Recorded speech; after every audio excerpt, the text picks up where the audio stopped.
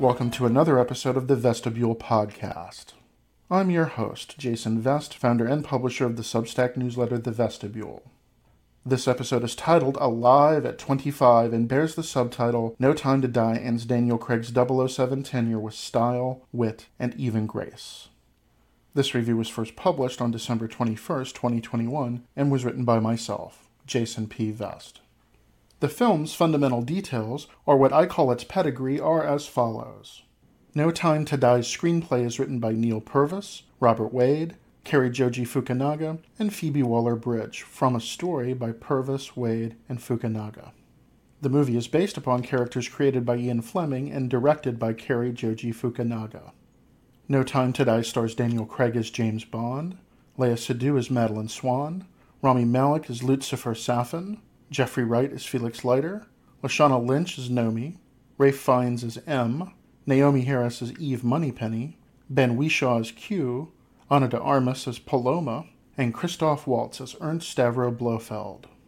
The film is 163 minutes, or 2 hours and 43 minutes long. It was released in Asia and Europe on September 30th, 2021, and in Canada and the United States on October 8th, 2021.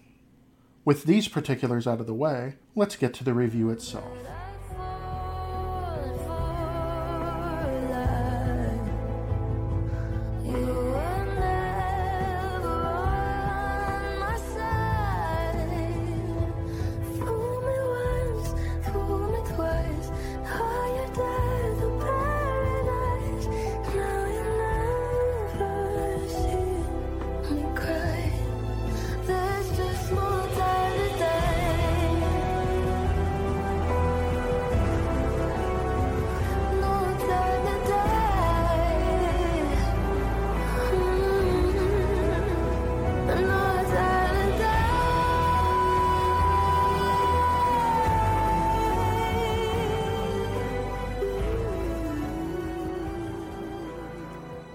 Section 1. There He Goes Again. My friends, I present you No Time to Die, the $250 million 25th entry in the world's longest-running spy film series, which began all the way back in 1962 with a small $1 million production titled Dr. No. It's an astonishing achievement. Please take the previous sentence any way you wish. Do I say so about the Bond film franchise overall? About No Time to Die only? About Daniel Craig's fifth and final performance as Bond, James Bond? About all three together and separate? Think what you will, dear listener, but please watch this movie and make your own judgments. I could be wrong. I may well be wrong. Yet, I don't think I'm wrong. No Time to Die has given me so much to ponder that before seeing it you may profit from considering these questions. When, for instance, was the last time a James Bond film moved you to tears? Meaning proper dramatically earned tears, not the sort so many 007 fans shed while watching the morass of Pierce Brosnan's final turn as the suave secret agent in 2002's Die Another Day. When was the last time a James Bond picture so engaged your mind, your emotions, and your spirit that even its lesser parts seem easily forgiven trifles, perhaps best ignored? When did a James Bond entry last earn the title masterpiece? Or come so close that you uttered this word under your breath even as other viewers seemed less enamored of the movie than you? How recently has the performer playing James Bond been so terrific in the role that you thought he deserves every acting award nomination possible despite the fact he won't receive them? For me, this last query is easy to answer. Daniel Craig in 2006's Casino Royale, and very nearly in 2012's Skyfall. Timothy Dalton in 1989's License to Kill, and very nearly in 1987's The Living Daylights, and Sean Connery in 1963's From Russia with Love, and very nearly in 1964's Goldfinger. Perhaps my enthusiasm for No Time to Die lies partially in the fact that its arrival marks the first time I ventured to the multiplex since February 2020, just before pandemic lockdowns began. Another reason risks making me seem even more narcissistic in that my predictions about the future so rarely come true that, when they do, I can't help enjoying how good it feels to get things right. Yes, friends, such has occurred with this newest Bond movie. To avoid becoming insufferable on this point, I offer this short anecdote by way of context. Eon Productions announced the title of its 25th James Bond film as No Time to Die on August 20th, 2019.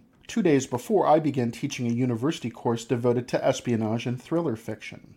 My students wouldn't begin reading Ian Fleming's first excellent James Bond novel, 1953's Casino Royale, for 1 month, in other words, late September 2019, but they knew that we would, as we must, reckon with Bond. The novels, the films, the franchise, and the cultural phenomenon that have made the phrase Bond James Bond and the code number 007 household names. Some students mistakenly assumed that Bond was the beginning and the end of spy fiction, meaning that they anticipated focusing only on Fleming's Bond novels and Ian's Bond movies, having a grand old time more akin to fun book club sessions than dreary college-level classes in the bargain. Well, happily we did enjoy a grand old time. My students, surprised by the historical scope and literary depth of espionage fiction, read Eric Ambler, James Fenimore Cooper, James Grady, Graham Greene, John le Carré, Helen McInnes, Viet Thanh Nguyen, Stella Remington, and in a non-fictional departure, even the Mueller Report with growing passion, becoming aware of how espionage and thriller tales qualify as vibrant, rich, and living categories of cultural production. New entries, books, movies, television series, anime, graphic novels, video games, even board games chum our cultural waters all the time. So spending 4.5 months reading, watching, and thinking deeply about spy stories helped us to recognize just how significant they can be. Yet Fleming loomed large in my students' collective consciousness, especially since a new Bond movie was shooting while our course was underway. This fact led students to bring late-breaking production updates to class, causing us to spend 5 minutes at the beginning of each session in what we came to call No Time to Die time. We all agreed to see the film together upon its April 2020 release date, then retire to a local pub to discuss it. What a fun after-the-fact field trip that will be, we thought, with no inkling that, only a few months later, a pandemic would disrupt the life of every single person on Earth.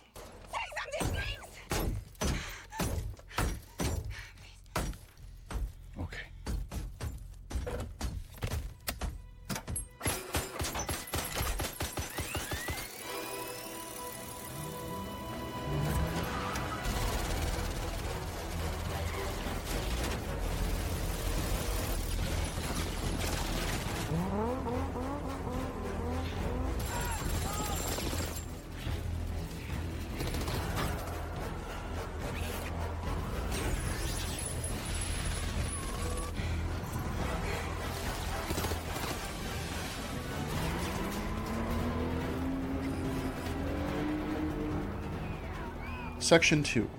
Here we go again. Among COVID-19's many casualties was No Time to Die's release date, which had already been pushed from November 2019 to April 2020 thanks to production delays. Danny Boyle and John Hodge, the movie's original director and screenwriter, left the project due to creative differences. Daniel Craig suffered an ankle injury that required surgery, and on and on. Bond 25's theatrical opening was subsequently delayed 3 more times, to November 2020, then to April 2021, then again to October 2021, causing some fans to wonder if the film was cursed and other fans to dub the movie No Time to Watch, or, my favorite, No Time to See. This interregnum, of course, is one small drop in the vast ocean of the pandemic's tragedy. As gloomy as the past 20 or so months have been, I'm pleased to report that one of my Bond predictions proved accurate. You see, part of my course's No Time to Die time was spent debating the title's meaning. What does it tell us about the movie's plot, especially after Daniel Craig's announcement that this film was his final outing as 007? Is the title symbolic? Is it a clever indication of what to expect? Is it just a throwaway phrase? I ventured 2 guesses. First, No Time to Die may mean precisely what it says, that the movie will plunge James Bond once again into world-shaking events that leave him no time to die. He must complete his mission while ignoring its lethal effects, as he always does, but with Craig finishing his tenure as 007, the villain's plot would be more nefarious, meaning more psychopathic, than usual. And 2, the title carries an implied comma. No time to die. If read this way, with a slight pause between the first and second word, might Bond 25 do what no other movie in the franchise has? Might No Time to Die kill off Craig's iteration of Bond, or at least leave him so broken or injured that he can no longer play the spy game? Since the franchise's writers and producers have attempted, with sporadic success, to give Craig's secret agent a story arc that takes him from raw recruit to seasoned veteran, would they extend this journey to its inevitable final phase, Dead Man Walking? After all, what better way to clear the decks for Craig's successor in the role than providing the most decisive ending possible? My friends, I present you No Time to Die. I shall not specify which prediction was accurate. Why would I? What fun would that be? Yet know that every element works by itself and in conjunction with every other element. Know that the screenplay holds tightly enough together to make the usual Bondian plot gyrations, episodes and vignettes worthy of the best travelogues, seem necessary, urgent, and all of a piece. Know that the dialogue cuts and smarts and sparkles, thanks to old Bond hands Neil Purvis and Robert Wade, to newcomer Cary Joji Fukunaga, of True Detective and Beasts of No Nation fame, and especially to Phoebe Waller-Bridge, the writer-creator of two terrific television series, Fleabag and Killing Eve, whom Daniel Craig himself, with a meaty script already in hand, asked to provide a late-stage polish. Know especially that the female characters are not merely Bond's equals, but, in some sequences, Bond's betters. Know that, despite the carping of those insufferable online observers who embody the term toxic masculinity, No Time to Die is all the better for making most of its women into living, breathing human beings. Not just conquests, bedpost notches, and hurdles for Bond to mount and surmount most of the time. Know that the movie is perfectly cast and that everyone brings his, her, or their best to each role. Jeffrey Wright makes a welcome return as CIA man Felix Leiter, last seen conferring with James Bond in 2008's Quantum of Solace, Craig's underrated sophomore outing as 007, to bring his friend out of the comfortable retirement in Jamaica he so evidently enjoys. To wit, Bond even lives in a house whose design and coastal location bear more than passing resemblances to Ian Fleming's famous Goldeneye estate, the place where the author wrote all his Bond novels and short stories. Yet Leiter's mission to pull Bond back into spying happens 5 years after No Time to Die's pre-credits sequence, itself set not long after the conclusion of 2015's Spectre, which saw Bond bundle his lover Madeleine Swann, played by Léa Seydoux, into the famous Aston Martin DB5 and light out for the territories, leaving behind MI6, London, and the bad feelings provoked by his fight against terrorist mastermind Ernst Stavro Blofeld, played by an understated and gentlemanly Christoph Waltz. Bond and Swann, we learn, have traveled to Matera, Italy to spend a lovely holiday together, yet demons from each lover's past intrude. No Time to Die begins after the franchise's patented gun barrel dissolves and irises outward, showing a snowy landscape that sees a masked man walking across a Norwegian field, carrying a gun, and approaching a chalet that houses the young Madeleine Swann, played by Colleen Defoe, and her alcoholic mother, played by Mathilde Burbin. This flashback's violence is gripping, upsetting, and well staged by Fukunaga, depicting in living color a traumatic story that Swann mentions in Spectre, but that film's director, Sam Mendes, chose not to dramatize on screen. Bond's concern for Madeleine's emotional equilibrium recalls his tenderness toward Vesper Lynd, played by Eva Green in Casino Royale, and Craig plays these scenes with just the right balance of empathy and unease. Seydoux is even better here and throughout No Time to Die than she was in Spectre, especially in another early Matera scene, where Madeleine refuses to share the full story of her troubled childhood until Bond visits Vesper's grave, conveniently located in Matera, to put the past behind him. The emotional complexity, even sensitivity of these interactions may seem unusual for a Bond film's opening sequence, famous as they are for outrageously entertaining action set pieces, but, dear listener, don't fret. When Bond visits Vesper's grave, he finds her family crypt and says, in a line beautifully delivered by Craig, "I miss you." Then all hell literally breaks loose. A bomb explodes, leaving the battered, bruised, and bloody Bond believing that Madeleine has set him up for the kill. They escape Matera in a car chase that sees every gun and gadget in the Aston Martin used to such thrilling effect that this sequence recalls not merely the early Connery Bond films, but also the absurd action fantasias of Roger Moore's tendency in the role, especially 1977's The Spy Who Loved Me and 1979's Moonraker. This trip to Vesper's resting place also comes straight out of Fleming's best Bond novel, his 10th, titled On Her Majesty's Secret Service, which became, in 1969, thanks to screenwriter Richard Maibaum, director Peter Hunt, composer John Barry, and stars Diana Rigg and George Lazenby in his only go-round as 007, not merely one of the best movies in the Bond franchise, but among the best big-budget studio films ever produced in England. Barry's On Her Majesty's Secret Service score may be the finest of the 11 he wrote for the Bond movies, full of lovely melodies that range the emotional gamut from passion to whimsy to melancholy, while also including We Have All the Time in the World, probably the most beautiful song ever written for a Bond picture, sung to gravelly voice perfection by jazz legend Louis Armstrong. This number, indeed, was likely the final song the ailing Armstrong recorded before his 1971 death.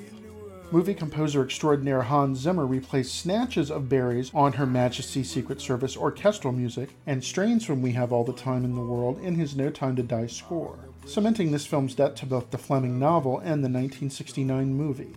More than that, as the 25th film in the series, No Time to Die includes references, allusions, and hat tips to each previous entry, doing so in thankfully subtler ways than did Die Another Day, the franchise's 20th film, released in the 40th anniversary year of 2002, that shoehorned excessive recollections of Bond's cinematic past into its already bloated storyline. Paloma? You're late. Vamos. Something about a hat? Paris, Huh? What hat? Ay, código. Sí. I forget things when I get nervous. This is the biggest job I've ever had. This is gonna go brilliantly. I know. I've done 3 weeks training. Section 3. Far Up. Yet enough about No Time to Die's plot. Discovering its nooks and crannies, almost all of them welcome, is far more than half the fun for audience members who, like me, find the movie's 2-hour and 43-minute running time, the longest in franchise history, not to be an unendurable slog, but instead an expansive necessity that allows Fukunaga and his collaborators to tell the story they wish to tell. No Time to Die remains so grippingly paced that the sequences where it slows down for human communication are earned, welcome, and well played. That's a long way of asking what everyone really wants to know. How good is the cast? Very good indeed, is my reply. Christoph Waltz returns as Blofeld, relishing his character's world-spanning villainy in ways that he didn't in Spectre. Blofeld, having gone batty in the confines of his Belmarsh prison cell, still manages to control his global criminal organization and still enjoys toying with Bond's life in ways large and small. The MI6 gang, Agency Head M, aka Gareth Mallory, played to the unctuous hilt by Ralph Fiennes, Gadget Master Q, a terrific Ben Whishaw, Office Master Eve Moneypenny, an excellent if underused Naomi Harris, and Chief of Staff Bill Tanner, a fretful Rory Kinnear, is in fine form, with Fiennes' M taking a drubbing after Leiter and Bond uncovered the existence of a nanotechnology weapon whose creation M has authorized and whose threat of global infection resonates, almost too uncomfortably, with our pandemic woes. This plot point proves once again that the Bond franchise, at its best, expertly plays upon real-world anxieties not merely to reflect, but sometimes to predict what will spook us a few years down the road. This movie, after all, wrapped principal photography on October 25, 2019, meaning that the Bond crew was ahead of the curve in fashioning a story about nanotechnology that can be deployed for murderous, even genocidal purposes. My 2 favorite additions to No Time to Die's cast are Ana de Armas as Paloma, a young CIA agent whom Felix Leiter deputizes to assist Bond during an expedition to Cuba, and Lashana Lynch as Nomi, a rising MI6 star who has not merely become a 00 agent, but has been assigned Bond's old code number of 007. Yes, friends, No Time to Die makes good on the rumors that it would become the first film in the franchise to feature a black Englishwoman as 007, a move that has happily driven racist online commentators to the point of near madness, even if Nomi, who begins the film in a prickly relationship with her predecessor, but who comes to enjoy a mutual respect with him, surrenders, in perhaps her character's worst moment, the 007 appellation 3/4 of the way through the movie. De Armas and Lynch are so good in their roles that I can only praise them. Daniel Craig reportedly requested De Armas' involvement after starring with her in Knives Out, Rian Johnson's fiendishly clever 2019 locked room mystery movie that has spawned its own franchise. If true, Craig's insistence was among the wisest decisions made by No Time to Die's production team. Although Paloma only appears on screen for 9 or 10 minutes, the delightful De Armas makes each moment count.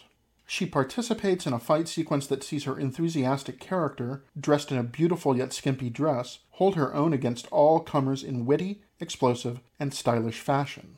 Good as De Armas is here, her costume proves that no matter how progressive Bond producers Barbara Broccoli and Michael G. Wilson may wish to appear, they still cannot resist the trope of seeing a beautiful woman kicking ass while dressed more revealingly than the tuxedoed Bond.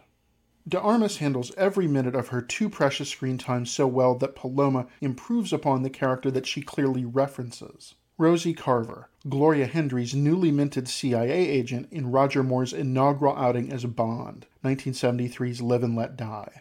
Paloma is far more competent and far less duplicitous than Rosie, making me suspect that Phoebe Waller-Bridge created Paloma relatively late in No Time to Die's long shooting schedule. If so, capital job, Miss Waller-Bridge. Lashana Lynch, so impressive as Monica Rambeau in 2019's Captain Marvel, and as Arjana Pike in the British Sky One television series Bulletproof, transforms Nomi into a living, breathing character that Waller-Bridge's reworking of No Time to Die's female characters still mishandles. Some reviewers have claimed that Lynch and Craig don't share much on-screen chemistry, but these observers are simply, fully wrong. From their first encounter, where Nomi plays into the sexual tension that draws Bond's interest, to the moment when she kills one of the film's subsidiary antagonists, the nanotechnologist Dr. Valdo Obrachev, played by David Dencik, by telling him, "Time to die," after he threatens to program the movie's central nanoweapon to destroy entire ethnicities and races of people, Lynch's charismatic toughness rivals that of James Bond himself. Yet Lynch's talent cannot overcome No Time to Die's stereotypical treatment of Nomi. Gerald Early, in his jaundiced common reader dispatch titled James Bond Rides Again, makes the case against Nomi's characterization, but not, he is careful to note, Lynch's performance, by analyzing how the movie perpetuates sadly regressive ideas about black women. As Early writes, quote, "Her character is, by turns, the black woman with a chip on her shoulder when she first encounters Bond, the insecure, self-doubting black woman when she thinks she will lose the number 007 and be demoted, the humble black woman who knows her place when she offers to give Bond back the number, and the angry black woman when she kills the white scientist who threatens to kill black people," unquote. Although I'd prefer to disagree with this litany, Early is dead on in spotting No Time to Die's objectionable treatment of Nomi. Only Lashana Lynch's commitment to erasing the flaws of her character as written on the page salvages Nomi's presence in the film, which offers its own sad commentary about the state of the Bond franchise's racial paradoxes. The less said about Live and Let Die's embarrassing attempts to merge the Bond formula with blaxploitation themes, the better. Considering that black actresses have confronted this same noxious Hollywood tradition for more than 100 years, No Time to Die's production team should have done much, much better by Lynch, even if Gerald Early goes awry by claiming that Nomi adds nothing to the film. She works well enough thanks to Lynch, whose contributions to the movie shouldn't be minimized, even by so intelligent an observer as Early. Notwithstanding his broadsides against PC tokenism and the exploitation of wokeness that might have been penned by Tucker Carlson for one of his on-air meltdowns, Early's gimlet eye powerfully assesses how No Time to Die mistreats Nomi. I wish I could say otherwise. That I can't is a pity. James Bond, history of violence, license to kill. Vendetta with Ernst Blofeld, in love with Madeleine Swan. I could be speaking to my own reflection. We've made slightly different choices. No. We've just developed different methods for the same goal. The thing that no one wants to admit is that most people want things to happen to them. We tell each other lies about the fight for free will and independence, but we don't really want that. We want to be told how to live, and then die when we are not looking. People want oblivion, and a few of us are born to build it for them. So here I am, their invisible God, sneaking under their skin. You know that history isn't kind to those who play God. And you don't? We both eradicate people to make the world a better place. I just want to be a little tidier. Section 4. Far Out. Yet what of the central antagonist, Rami Malek's fancifully named Lucifer Safin? Does the film do better by him? Malek, fresh off winning the Academy Award for his lead performance as Freddie Mercury in 2018's Bohemian Rhapsody, signed up to become Craig's final Bond opponent even though No Time to Die's screenplay wasn't finished, which might explain why Safin is simultaneously terrifying and underwhelming. Fans of Malick's breakout role as Elliot Alderson in Sam Esmail's subversive television series Mr. Robot will be glad to hear that Malick continues to mine his wonderfully expressive face and vocal range to make Safin more impressive than Christoph Waltz's version of Blofeld in Spectre, and Mathieu Amalric's Dominic Green in Quantum of Solace, but less memorable than Mads Mikkelsen's pitch-perfect Le Chiffre in Casino Royale, and Javier Bardem's inspired lunacy as Raul Silva in Skyfall. Safin looms over the entire film, from his first scene as the assassin who guns down Madeleine Swan's mother to his final confrontation with James Bond, but remains off-screen for whole stretches of the movie, popping up here and there as necessary, which has led some critics, Total Film's Matt Madam chief among them, to wonder why, other than the substantial paycheck he no doubt negotiated, Malick would take a role that seems not to challenge him. This perspective is wrong-headed. Malick's slithery voice and unplaceable accent make Safin's dialogue occasionally so faint that viewers may lean forward to hear him despite the sound system's best efforts. Safin's plot to program the nano-weapon with the genetic makeups of people he despises, particularly Spectre's members, is mere prologue to his wish to cleanse the world of human beings who, to get through the day, endorse fantasies of personal rectitude, economic plenty, and political stability, but remain so busy with the details of their quotidian lives that they're unwilling to fight for the principles of fairness and equality that they espouse. Safin's single conversation with Bond plumbs these issues, allowing Malick and Craig to verbally counterpunch one another with great aplomb. If Safin reminds the faithful Bond viewer of any previous franchise villain, it is the very first. Joseph Wiseman's titular Dr. No in the 1962 movie that started it all. Wiseman's restrained portrayal of a man burning with contempt for people he sees as lesser than himself influences Malick's performance in No Time to Die, as does the fact that Dr. No appears on screen for only 20 or so minutes, sharing one conversation with Connery's 007 before moving on to his nefarious plans. No Time to Die's creators intend longtime viewers to make this connection, right down to a villain's lair that exists on a mysterious island hiding in plain sight, and the antagonist's physical differences from Bond, in Dr. No's case, metal hands, in Safin's, facial scarring. This longtime Bondian convention, putative deformity or disability coding a character as depraved, is so far past its prime that we can only hope Barbara Broccoli and Michael G. Wilson drop it entirely from the next film.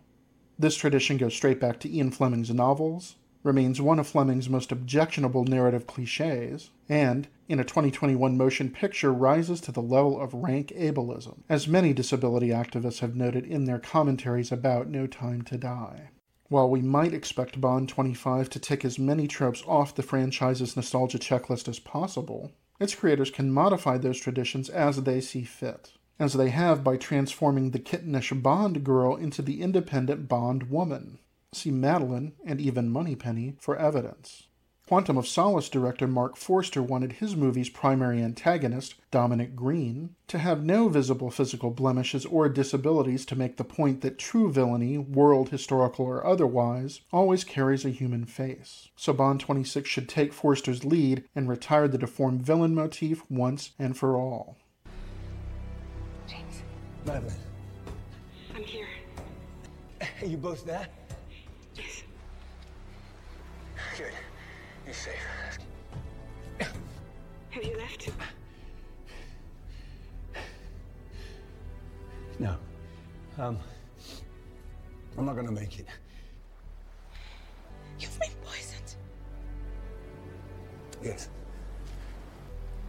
We just need more time. If we only had more time.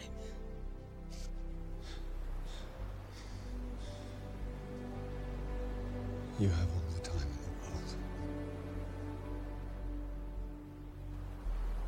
I love you. I love you too.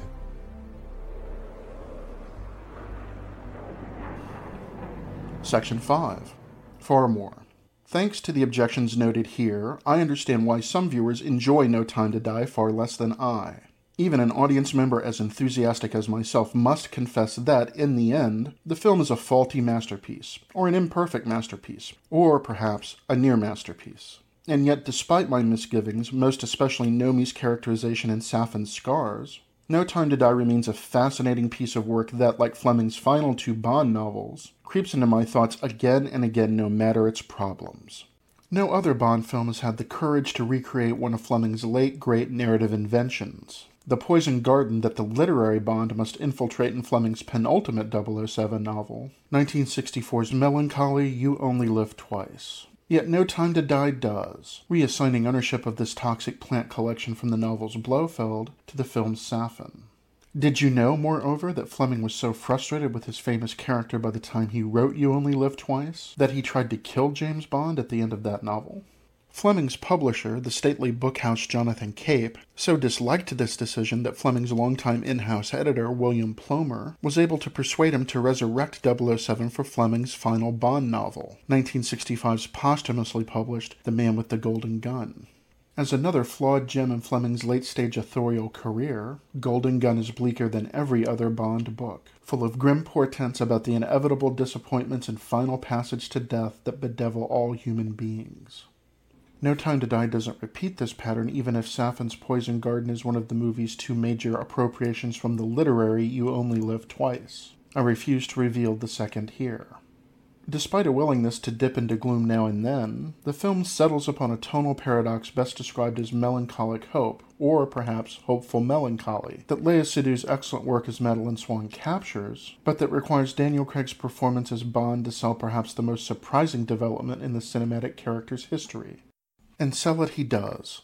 So good is Craig at revealing Bond's emotional complexity, his toughness, his empathy, his humor, and his regret, that the actor equals his achievement in Casino Royale and, by No Time to Die's conclusion, surpasses even that high bar. Craig's final moments as James Bond are surprising, beautiful, even magnificent. No Time to Die extends the character in unexpected grace, not seen since those final, shattering minutes of 1969's On Her Majesty's Secret Service. I'm firmly in the camp of observers calling for Craig to receive an Academy Award nomination as Best Actor, even if the chances of this happening are about as likely as the possibility that Barbara Broccoli and Michael G. Wilson will ask me to play James Bond in the next movie. Craig may have been nominated for the British Academy of Film and Television Arts Awards, better known as the BAFTAs, Best Actor Prize for Casino Royale way back in 2007, and Rami Malek can say ad nauseum how surprised he will be if Craig is not tapped for the Academy Award. But the Oscars don't consider Bond movies to be worthy of acting, directing, and writing nominations, the so-called creative awards, instead relegating them to technical categories, as if editing, sound mixing, and effects work are any less creative. So I have my doubts about this nomination, no matter how well deserved, ever coming to pass. I could be wrong. I may well be wrong. Yet, I don't think I'm wrong. Let's not, however, carp about matters of little consequence. No Time to Die is among 2021's best films, making for a walloping good time at the movies that'll make you think, make you feel, and may even, if you're an old softy like me, make you cry.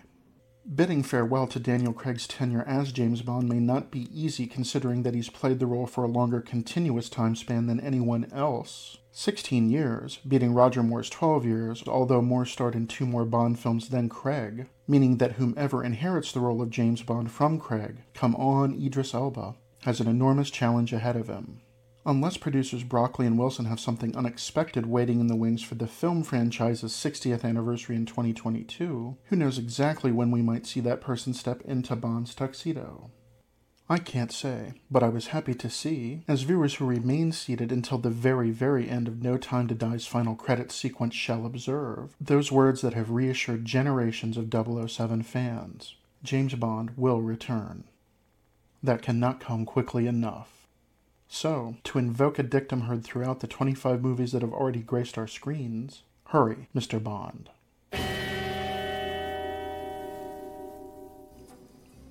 This long review of No Time to Die includes an endnotes section, but since the 5 notes included there only offer publication information, I won't repeat them here.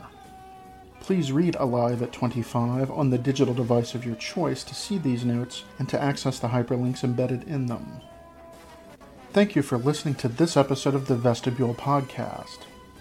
Please visit the newsletter's website at vestibule.substack.com to read this entry, to explore the images and linked resources available there, and to access all other posts. Until next time, this is Jason Vest, wishing you courage and kindness.